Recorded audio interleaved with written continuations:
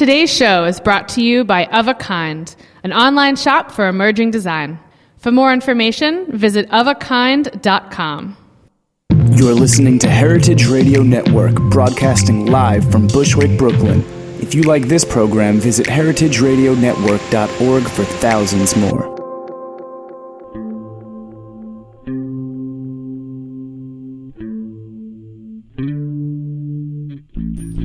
Episode 101. Dalmatians. Of the morning after. I'm Jesse Kiefer, and that voice you heard is not God, no. No, that is... Not yet. The elusive Jen Tulloch. I'm a bit elusive. I was clear about the fact that I left, and I'm being clear about the fact that I'm back. She's back today. She is doing Sari a favor. She's hanging out with me. And she's going to talk to us about what she's been up to since episode 86, Jen Tulloch. God, was it that long ago? Episode 86. Well, I'm wearing a new lipstick. I did switch colors. I'm now onto Plum Paradise, still with the Revlon.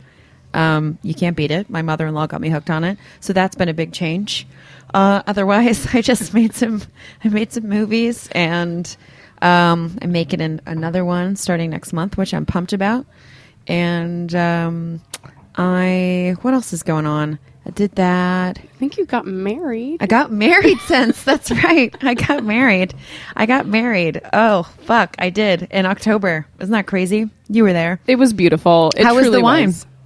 The wine was fantastic, which Erin, my girlfriend, helped to provide. She did. Can I tell you that we have cases of Mencia in our house?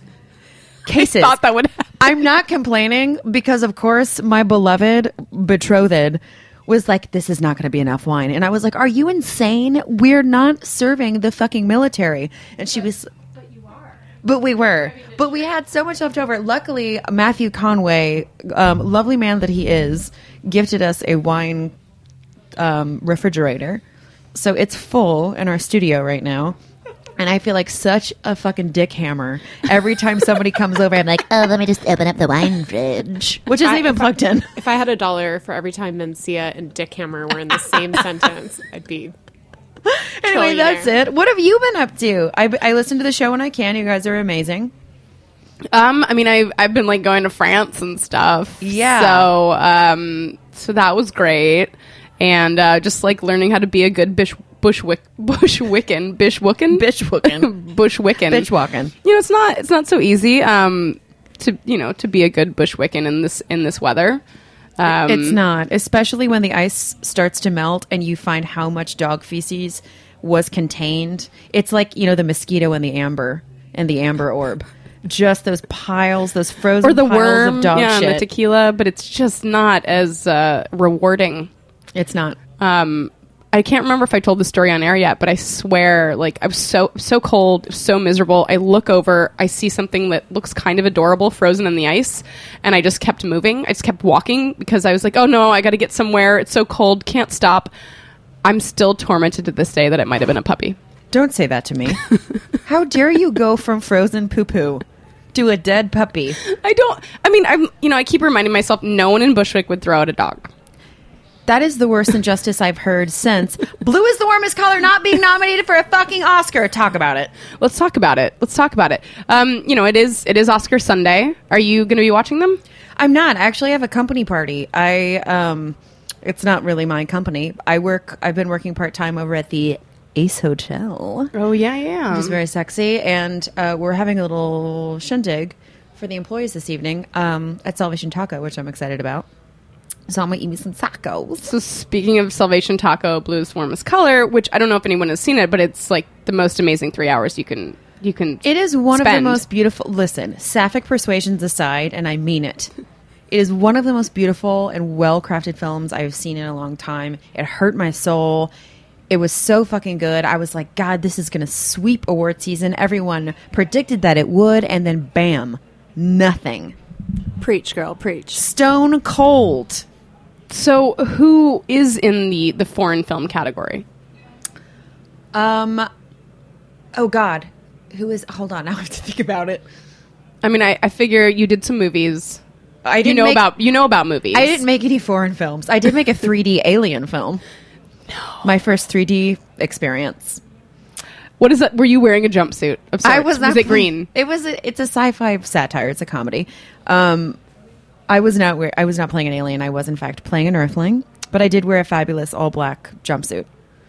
Anyway, blue is warmest color. I don't remember. You know what? I don't care about the other foreign films. I feel you. I feel you on that. How are you feeling about any other films that have been nominated? Well, 12 Years a Slave was genius, and if anything or anyone wins from that camp, I will rejoice, because there was not a single hand, I think, on that project that wasn't absolutely brilliant.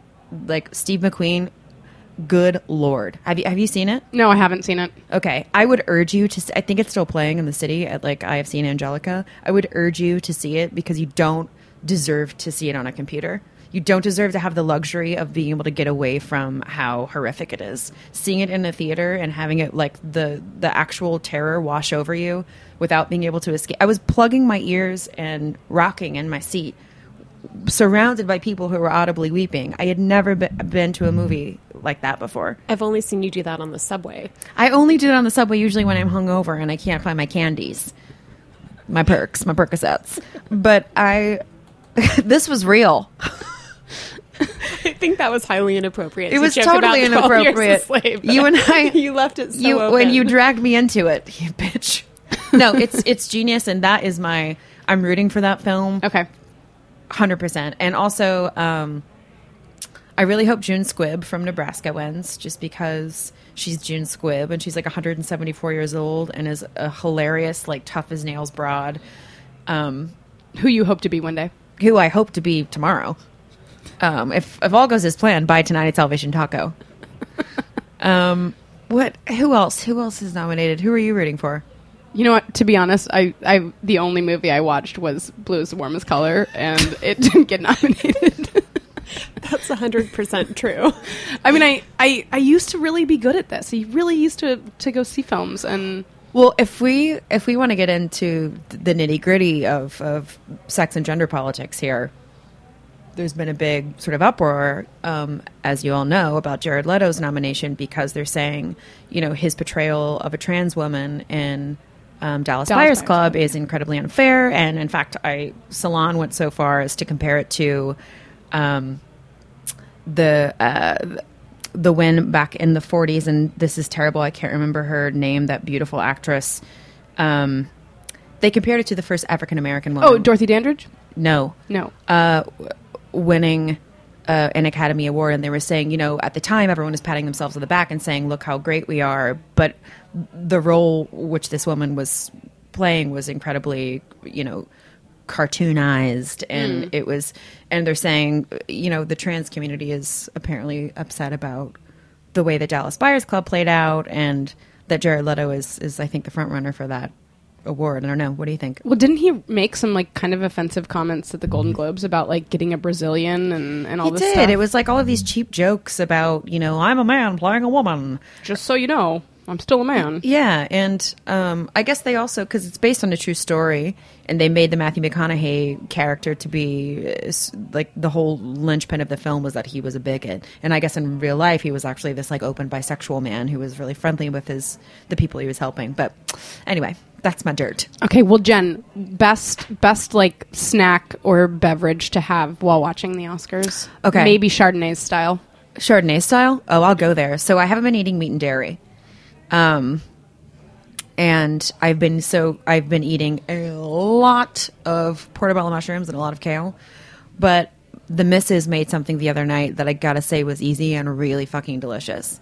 We made a pizza with kale and fennel and portobello and arugula, some garlic. That shit was for real. Now, no one told me that when you make a pizza, you have to put oil down on the wood first. So I did, in fact, bake the pizza into the wood itself. So you're chiseling it off? I basically just clawed the toppings off. Anyway, that's what I'm going to be eating, hopefully tonight after some tacos. I'm going to make a pizza the right way. What about you? I have no idea. I have a lot of errands to run, and I'm probably going to just end up at like the rec room and be fighting with the guy who takes over at the like 8 o'clock time, because like the chick who's there around like 6 or whatever, she's ready to play the Oscars because I don't have a television. So she's going to play the Oscars, and then this guy, I'm going to have to fight with him and be like, okay, I understand you got to play your music, but can you just do that during commercials so that we can watch the rest of the Oscars? And by Jesse fighting with him, she really means I'm going to be fighting with him. I just assumed. I mean, I'm the pit bull of this relationship. As a good Bushwiccan, I have my bodyguard. So that's she's ferocious. That's how that's going to be going. But hopefully, I will be also enjoying some fantastic natural wine, because that is kind of the topic of discussion aside from the Oscars today. Spoke earlier with Hardy Wallace of Dirty and Rowdy Wines, and we're going to hear from him. Guy from California, great spirit, super excited about what he's doing, and after that, we're going to talk with my friend Nick from Jenny and Francois Selections, natural wine gentleman, and he's going to be talking to us about Natural Winemakers Week. It's the 10th annual one. Can you believe it? People have been making natural wine for 10 years. Good Lord, I'm already naturally drunk. We're going to take a break here on The Morning After. We're going to come back with Mr. Hardy Wallace of Dirty and Rowdy.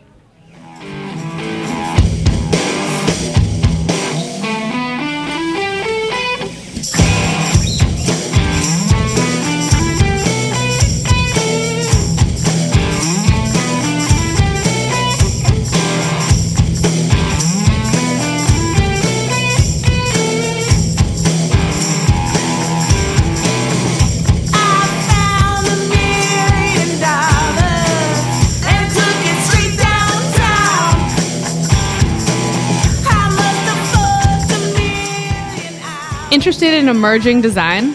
Check out Of a Kind, a site that sells the pieces and tells the stories of up-and-coming makers.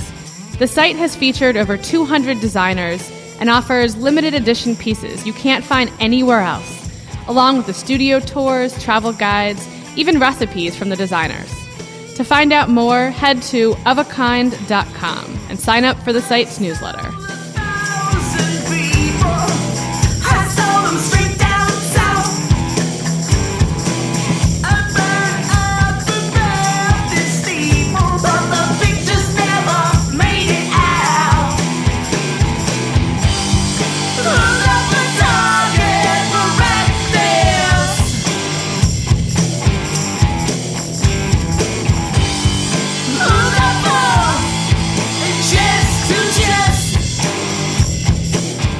Today's music is by Hard Bodies on heritageradionetwork.org.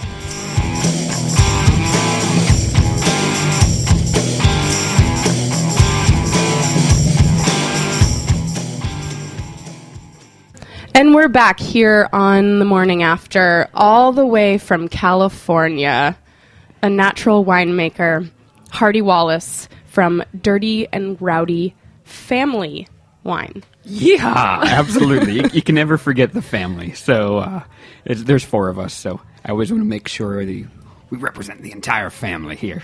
How did you? So I hear and I've read that you're the dirty part. How did you get to be the dirty part of Dirty and Rowdy? It's a really long story, but I'll do it really short. So on the dirty side, I came from Atlanta, and I used to write a wine blog there called Dirty South Wine, and I didn't want to use my real name ever, because I thought, if people were Googling me for my other job, that I didn't want these wine-laden exploitations every night of boy, I opened 25 bottles last night and I came in for a meeting the next day. So I just referred to myself as Dirty from Dirty South Wine. And actually that's how Rowdy got his nickname too. He had a food blog called Rowdy Food, and same thing to kind of protect his his real identity. He just called himself Rowdy. So when we'd get together, it was kind of, Dirty and Rowdy are together. So it's kind of grew from that, and we decided to start making wine. It was a perfect name because not only was it our nicknames, but it really represented the style of wines that we loved. So as far as, I feel like a lot of people have ideas it'd be so much fun to start making some wine. How did you two kind of get up and start making Dirty and Rowdy wines? Yeah, we started in 2010, and I had moved to California in 2009.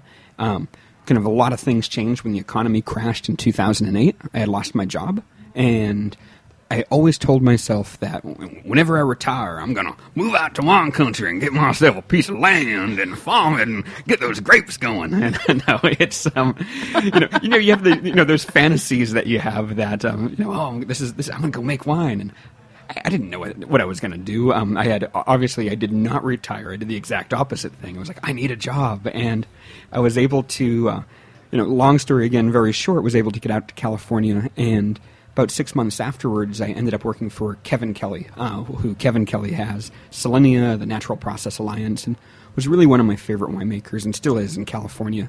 And I went to work for Kevin, and Kevin really encouraged me when I was working for him to start making wine. And I thought, well, I don't have the knowledge, I don't have the skill, I don't have any of this. And he's like, just do it. And we just jumped in head first, and it is a really strange process, and especially, you think, okay, I've done this now for almost 5 years, and it's still, every little step is, is really hard and really challenging, and there's nothing else we'd rather do. So it's one of those things I always think, just if there's something you want to do, just start doing it, and hopefully no one gets hurt. So, well, wine is such a science, and I can imagine that jumping into it without knowing much about winemaking, I mean, for me, I very much understand the geography and, the way grapes are grown and maybe the region itself, but the actual process of winemaking, and especially focusing on a natural process. Absolutely. And I think it is such a science if you want to break it down there. You could break it, but I think there's, I'm still lost in the magic part of it, where it's still, yes, I can break down fermentation into a scientific explanation, but really when you sit there and you watch something, especially the way that we work, just happening completely on its own, basically you're picking the fruit and spontaneously, yeast are coming and actually converting that into alcohol without you applying any science to that. I mean, it's kind of the science of nature that's taking place. So there's not a lot of science that we have to do. There's science we can rely on, but there's, as far as me coming in and making wine, I am probably the least scientific person that's ever come in contact with grapes. So. Did you always know that you wanted to, if you were going to make wine, make natural wine? When I thought okay, I am going to make wine, yes, that's exactly what I wanted to do. I just really wanted to make the wines that I wanted to drink. And same thing with Rowdy. When we got together, it's like, let's not focus on wine that, on a business stance where we're like, oh, the market will love this wine, or this will make these people happy, and we can do this, and we'll get rich, and because it's the exact opposite. So for us, it was, no, let's make the wines we want to drink, because there's probably a 90% chance that we're going to get stuck drinking them. So it's always been, don't make a lot of wine, because if we can't sell it, we have to drink it. So we always took that approach, and for the wines that we appreciate, they've always been the most minimally made wines, and that, I have nothing against wines that are more made or less made, but for the style that I really like, it's always been the ones that, whether you want to call them natural or minimal or as hands-off as you can get, those are the wines I really appreciate. Can you quickly, I know that it's a long process, but kind of walk me through the process of you making wine? Yeah, absolutely. So, the first thing for us, because we work really as what we'd call like negociants, so we don't own any of our own land. We work with 10 different vineyards, and we work with the farmers on those vineyards. Some of them are, handwritten contracts that, go back and forth to lawyers and things like that and are very official, and some of them are just a handshake. But as we start working with these properties, the goal is to work with them as long as possible. And once you start, the goal is to, never let it go. So we find great vineyards, and finding the vineyards is really challenging because, especially if you're going to work very hands-off, the balance of the vineyard is very important. So you want to get fruit that's coming into the winery that is solid, that's balanced, and that doesn't require a lot of, let's call it adjustment, because we don't want to adjust that at all. So it's finding sites, then it's working with those farmers, working in the vineyards ourselves. So we work with 10 vineyards that stretch from Santa Barbara County up to almost Humboldt County. So it's about a 600-mile stretch of California that we cover with 10 different vineyards. And temperature differences, I would imagine. Temperature, throughout. elevation, soil. And that's why we work with in really such a long stretch. We're trying to find as much diverse terroir as possible. So we work with those vineyards, and I drive about 25 to 30,000 miles every harvest, just going back and forth to each vineyard, because even though we don't own the property, I want to be there as much as possible and check on those grapes. Because the most important thing we can do is, the way that we work, is nail our picking decision. We have to nail that, because that gives you the raw material, that gives you everything that it'll never be better than it is right there.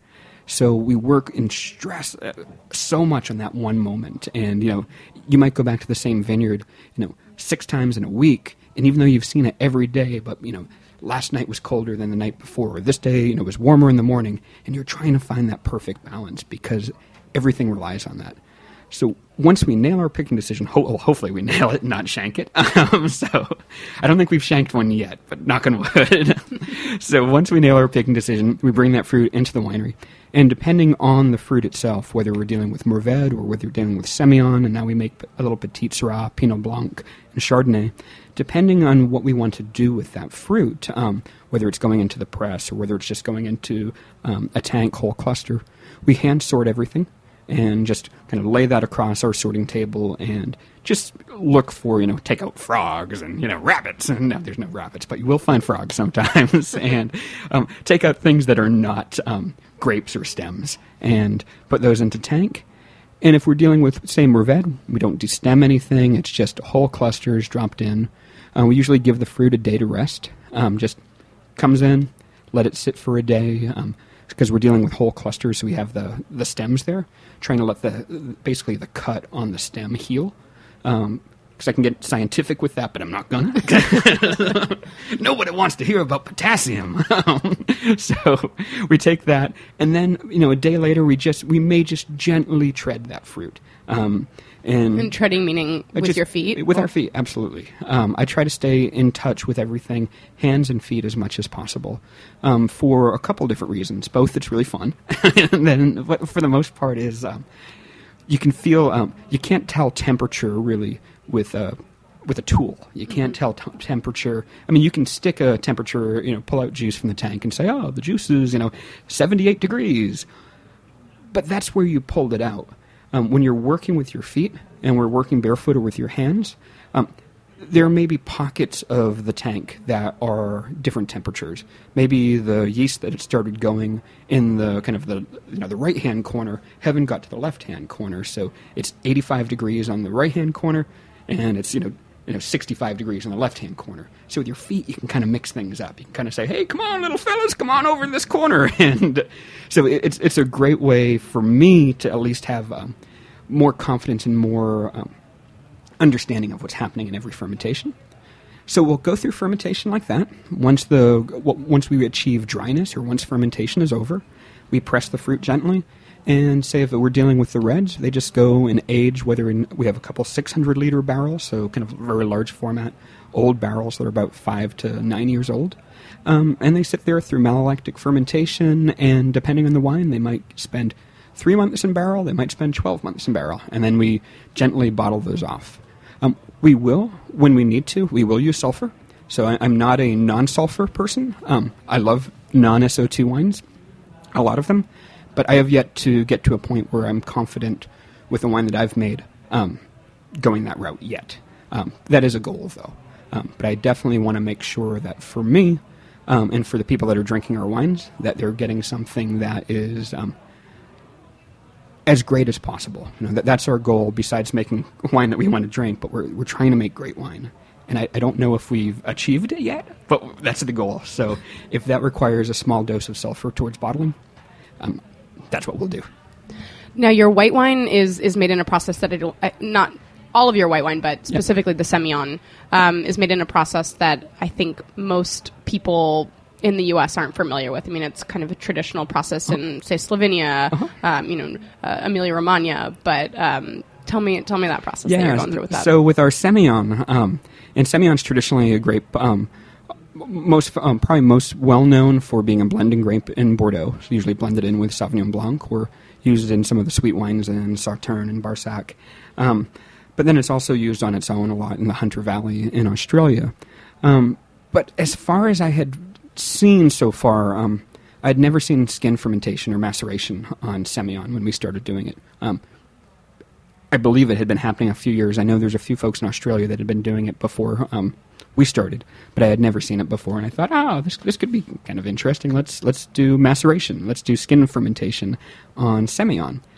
But I was really nervous the first year we started working with it, so I thought, well, let me do a little bit on the skins, and we'd also bought a concrete egg, which is basically a giant thing from like Mork and Mindy. It's like a 6-foot-tall, 600-liter concrete egg that you ferment wine in. So it's technically a tank, but it looks like an egg and it's concrete.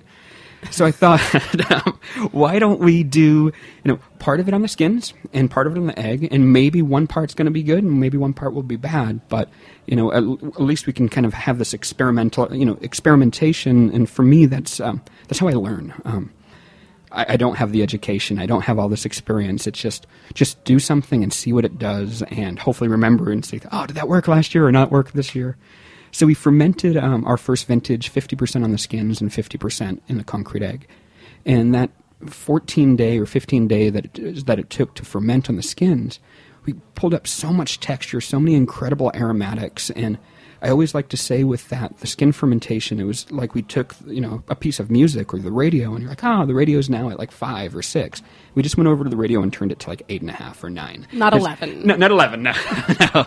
That's there are some orange wines that totally go to 11, and I like those a lot. But that wasn't what we were going for. So we wanted to increase what we thought was still there in the vineyard. We didn't want to change it.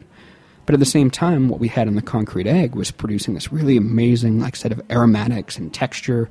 One wine's a little bit more burly and a little bit more grippy, and the other one's more almost waxy and high-toned.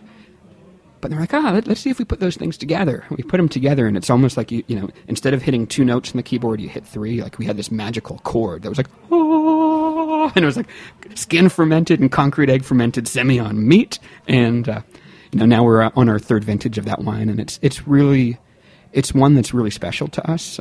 We're known for, we make 7 single vineyard Mourvèdres. We're known for the reds. A lot of people know us primarily for that. But our Semillon, there's something about it that, again, if Rowdy and I ever had a chance to just make one wine, it's that wine for sure. So, I met you it was about a month ago at Le Dive Bouteille, which is a big natural wine. I call it a natural wine prom, but a big natural wine festival. And you were the only producer from California, from the U.S. Actually, at all. There were 2 from the U.S., there were. I was the only from California. I missed the other one, but I'm not going to worry about that. Is there a natural wine movement in California? Because that to me says, Yeah, I think there is. I think, but I think for a lot of us, there's, I could probably look 10 years ago and then 5 years ago and say, okay, maybe 10 years ago there was one person that would stand up and say, natural wine. And then 5 years ago, maybe there's 2. And now, 3 years, there's 10. And, we're still I could probably say, I don't know, there's 15 or 20 of us or so that, if that's a movement among 5,000 wineries, sure.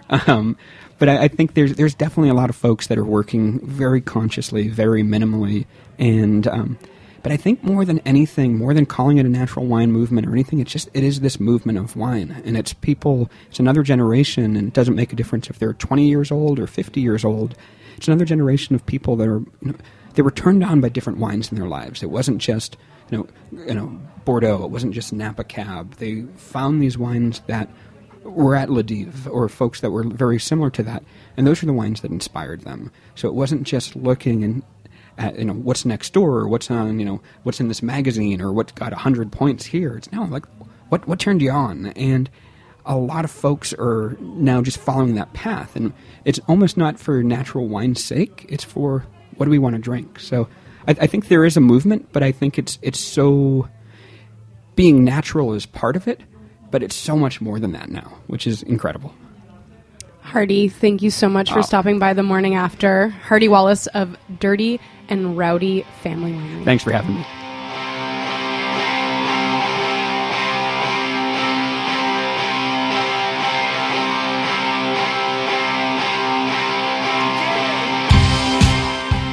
Like what you hear so far? Support the network and become a member.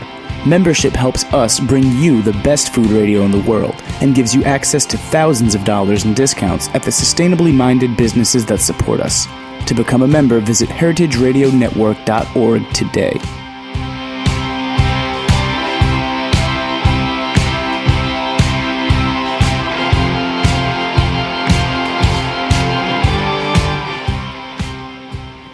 And we're back here on the morning after. It's Natural Winemaker Week, put on by Jenny and Francois Selections. In studio, Nick Gorvich of Jenny and Francois. Welcome to the morning after. Thanks. What's going on? Not a lot. Natural wine is what's going on, Nick. That's right. So why do natural winemakers need to have a week devoted to them? You know, it's something Jenny and Francois started doing like 10 years ago. They really just kind of wanted to bring the spirit of the natural wine community in France over here. They wanted to get everyone together, to have guys from different regions of France, sometimes guys from Italy, guys from America now, just to get everybody in the same place and just kind of have a communal event was something they really wanted to do. And it's a pain. It's a lot of work, but some really cool connections have happened as a result of it. So it's been a great thing. What sort of events are you throwing now? I know last year I interviewed you about this, and I made the mistake of misreading a flyer that said DJ Natural Wine, but it was just DJ and Natural Wine, and I still, to this day, want there to be a DJ Natural Wine. But aside from DJ Natural Wine, what sort of events are you doing? I think you might be DJ Natural Wine. I think you might be as well. I think so, too. I'm okay. I Okay, I'll smell work a on that t-shirt. later. Work on that after the show. But what other events are you guys doing? So we did a big tasting at Astor Wines yesterday. There were some seminars going on there. There's a bunch of free tastings in stores. There's some winemaker dinners that are all totally sold out, super popular. What sort of restaurants are you doing the dinners at? Doing one tonight at the Farm on Adderley in Ditmas Park. Fantastic farm-to-table restaurant with 3 winemakers. It's like 30 people are eating there, I think. And I'm doing another one Wednesday at Aska in Williamsburg with Dirty and Rowdy Wines. I'm doing a big party at the Wythe Hotel Tuesday night. That's kind of the main thing. If you want to get in on Natural Winemakers Week at this point and you haven't bought a ticket already, you can definitely get in there. 8 p.m. Tuesday. Sweeping view of the Manhattan skyline. All the winemakers will be there. It's a pretty crazy event last year. We were all there quite late. Who's DJing it? Aside from DJ Natural Wine. I'm not sure. I think Jules did it last Are year. you guys doing it right? in Reynard, or it's in the hotel No, it's itself? upstairs. Okay. It's like on the top floor. It's all glass, like on one side. So you Oh can see man, that's hot. the skyline. Yeah, it's sweet. Well, aside from the dinners, what is important about natural wine? I mean, I know that you want to get everybody together, but what is? I mean, it was fantastic to talk to Hardy from Dirty and Rowdy earlier today. I was at Ladive. I keep talking about this, but what's important about natural wine? For us, the thing about natural wine is it's kind of like the old school low tech approach. It's the way wine used to be made, and I think really the biggest thing for us is the taste. We like the way it tastes. It doesn't assault your mouth. It doesn't poke holes in your cheeks, and you can wake up the next day and feel okay. It's wine that's made with a lighter touch because it's not using all kinds of modern newfangled technology to control the wine and push it towards a certain mass market palate or any of that stuff. It's just a simple product. It's more subtle. We like that. When I was talking with Hardy earlier, he was saying that he uses minimal sulfur at bottling. Yeah. He's not ready to not use sulfur. And I, as someone who runs a wine bar, I often get the question, not the question, more the statement, I'm allergic to sulfites. Can you just explain, I really, because you're very immersed in it, for those people out there who do feel like they're affected by sulfur, by sulfites. You want a little sulfur treatise? I want it. All right, so sulfur is used in a lot of different ways in making wine. The first way would be to treat the grapes themselves when they're growing on the vines. There's a lot of potential for mold within a grape bunch. There's a lot of moisture. And if it happens to be a moisture, they might have to use a little more sulfur spray than normal or copper or whatever. But sulfur helps a lot with that. The second way would be most wineries, when they bring in the grapes and they press them, they're adding sulfur right away. They like to kill off any yeast that might be living there. They call it inoculation. Really kind of like sterilizes the wine, prepares it to be inundated with whatever they're going to put in there. And then the third way is in the bottle before it's put in the bottle and transported to wherever it is. They just dose it with a little bit of sulfur to stabilize it and protect it through travel and that kind of thing. It's just a preservative, basically. What does sulfur in its natural form, or at least the form in this context, look like? Is it a liquid? It comes in like different forms. Actually, like when I was with Hardy in France, it was interesting to see. He wanted to see what sulfur these guys were using, and they had this powdered stuff that he wasn't really familiar with. And apparently, like in California, they use a lot of this liquid stuff, and it's pretty toxic stuff. Sounds like throwing dish detergent. Yeah, this stuff was like I think volcanic, and it's just powder. It doesn't really have an odor at all. And he was like, "Wow, this is great. You can really, it's gentle." Whereas like this other stuff is like you got to wear gloves and hazmat suits and et cetera, et cetera. So like minimal use of sulfur is literal, where he's just like got like a tiny little dropper in a hazmat suit. Yeah. No, not at all. Hardy does not wear a hazmat suit. He does not. I can't imagine. He can't fit those glasses over one.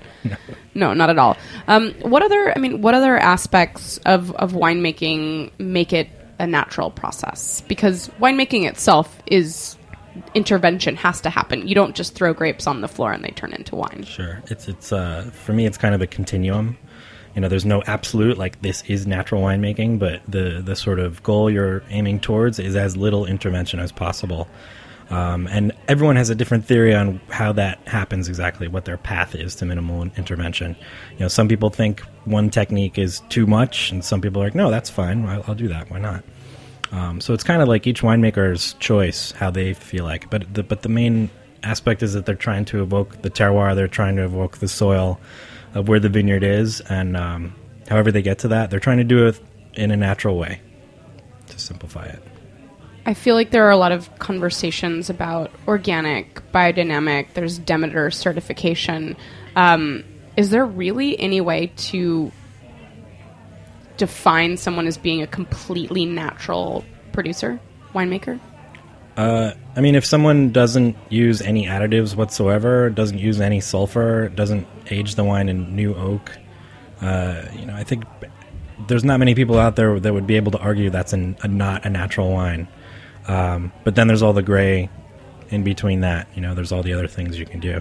Maybe use a little bit of sulfur like Hardy. Personally, myself, I still think that's a natural wine. There are people out there who say that's not a natural wine, but I don't agree. I guess, and kind of lastly, as far as natural wine in California goes, and as far as natural wine in the U.S. goes, do you feel like a movement happening? Yeah, in a movement in a sense that there's a group of guys that like the kind of wines that we work with from France and Italy to a large extent. It's growing too. There's a group of guys in California that are into those wines too, and they're trying to make the wines that they like to drink. So yeah, it's a movement. It's expanding slowly. California is kind of the nexus of technological winemaking in the world. So it's a uphill climb, but yeah, it's growing. Sure, it's a movement. Nick, I want to say thank you for doing DJ Natural Wine and for being the natural wine ambassador until the 6th, correct? Yeah, until the 6th. Jen Tulloch, are you going to be going to the Ides with me? Of course. I don't know what that is or where it is, but I am down. Top of the Waits Hotel. Isn't that where you had your or not your honeymoon, but your we had the first the first leg of our honeymoon, the American leg, the Western leg, if you will, of our honeymoon. The left leg. The left leg was at The Wife. Yes, it was. I'm a very big fan of The Wife and of Reynard. Many friends that are employed under that roof, and many fun, fuzzy memories. I think a lot of people maybe don't know there's a bar on the top there. Yes, and it's lovely. Spectacular. Great. Well, they all know now.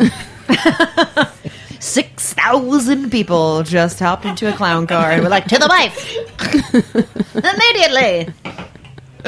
Are there, but there have to be still in-store tastings that people can go and attend. Yeah, absolutely. There's a bunch of in-store tastings. There's a bunch today. I think there's one starting in 10 minutes, actually, at Appalachian Wines on the west side of Manhattan there. We have all the information on our website, jennyandfrancois.com/NWW14. Can you spell Francois for us? Francois. It doesn't have a little squiggly. It does, but not on the website. But not on the website. Which accent is that? Not grave, not circumflex. It's a cedi, I think. Thank you. Nick does speak French. It was very helpful. Listen, man. when I was in France I trying took to one semester of French, and then I was like, you know what? I'm going to learn some totally impractical languages. like Polish. Tak, to jest prawda. I could have used you in the Polish deli I was in on Call me Tuesday. next time. Yeah, I really should have done that. I got you. Not only, I want to have a conversation about winemaking in Poland. That's some territory that has not yet been traversed. Somebody's got to be doing it somewhere. Listen, I ate a shit ton of berries when I was there. So I'm just saying, there's got to be some grapes somewhere. There's got to be some fermentation somewhere. Somebody's got to be firm. Listen, I'll tell you what they're making in that region of the world. It's not wine. It's fucking like moonshine of the hills. When my dad was in Hill people moonshine. when my dad was in Kosovo, which is not Poland, he got violently ill and was healed with a bottle of rakia, which is like Serbian moonshine. That shit is the real deal. He's just emerged from his blackout. Pretty much, and this was like 2001. It's time for Jenny and Francois to pick up the spirits. Polish spirits. Rakia. Rakia. Yeah. Little Rakia. We're on it. I was on my smartphone right now. I was faxing the guy. Speaking of, I want to say one thing while we're on it, just because I won't have an opportunity otherwise. There is a brand of vodka. It's a Polish vodka, and a lot of people serve it as their well. It's not a bad vodka at all. It's actually pretty... No one pronounces it correctly, and I want to Vodka. set the record straight. It's vodka. It's pronounced vodka. Vodka. Vodka. I know it exactly means, what you're talking It means about. vodka in Polish. People call but it people say vodka. Vodka. W in Polish is pronounced as a V. It is pronounced vodka. And every time I go somewhere and I say, "Excuse me, do you have vodka?" They're like, "What is that? You mean vodka?" Come on, guys. Jen Tulloch, our person for all things Polish. Disrespecting the people. Like I know what I'm talking about. That's it. To close this out, I'm going to put you on the spot, but because you were not able to be here for episode 100, Yeah. where we brought all the minds of the morning after together, I guess favorite morning after Oh man, memory. There were so many good ones. I think. Well, I always loved having music guests. We always had fun when we brought people in to play music. I think the episode where we had Glad Fanny on. Do you remember? Yes, yeah. Who I just got to see a couple days ago. That was fun. I think that was actually the day where we premiered the Bridezilla Pre-Talk Chardonnays, which I just turned into a little video. Oh, is there any way we can watch that? It is on the YouTube. All right, so everyone go to the YouTube, look for Jen Tulloch Bridezilla. And I will say any time that we had Camille on. Because I don't even have to tell you how I feel about that. The only problem with having Camille on radio is that you can't actually see all of the hand gestures and the punching and just the movement. Or the head of hair.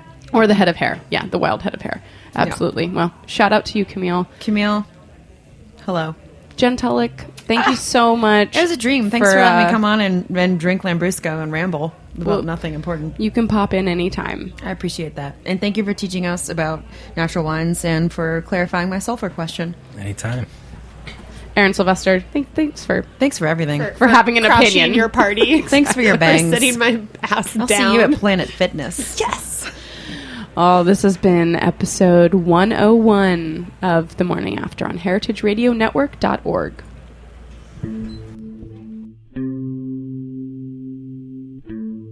Thanks for listening to this program on heritageradionetwork.org. You can find all of our archived programs on our website or as podcasts in the iTunes Store by searching Heritage Radio Network.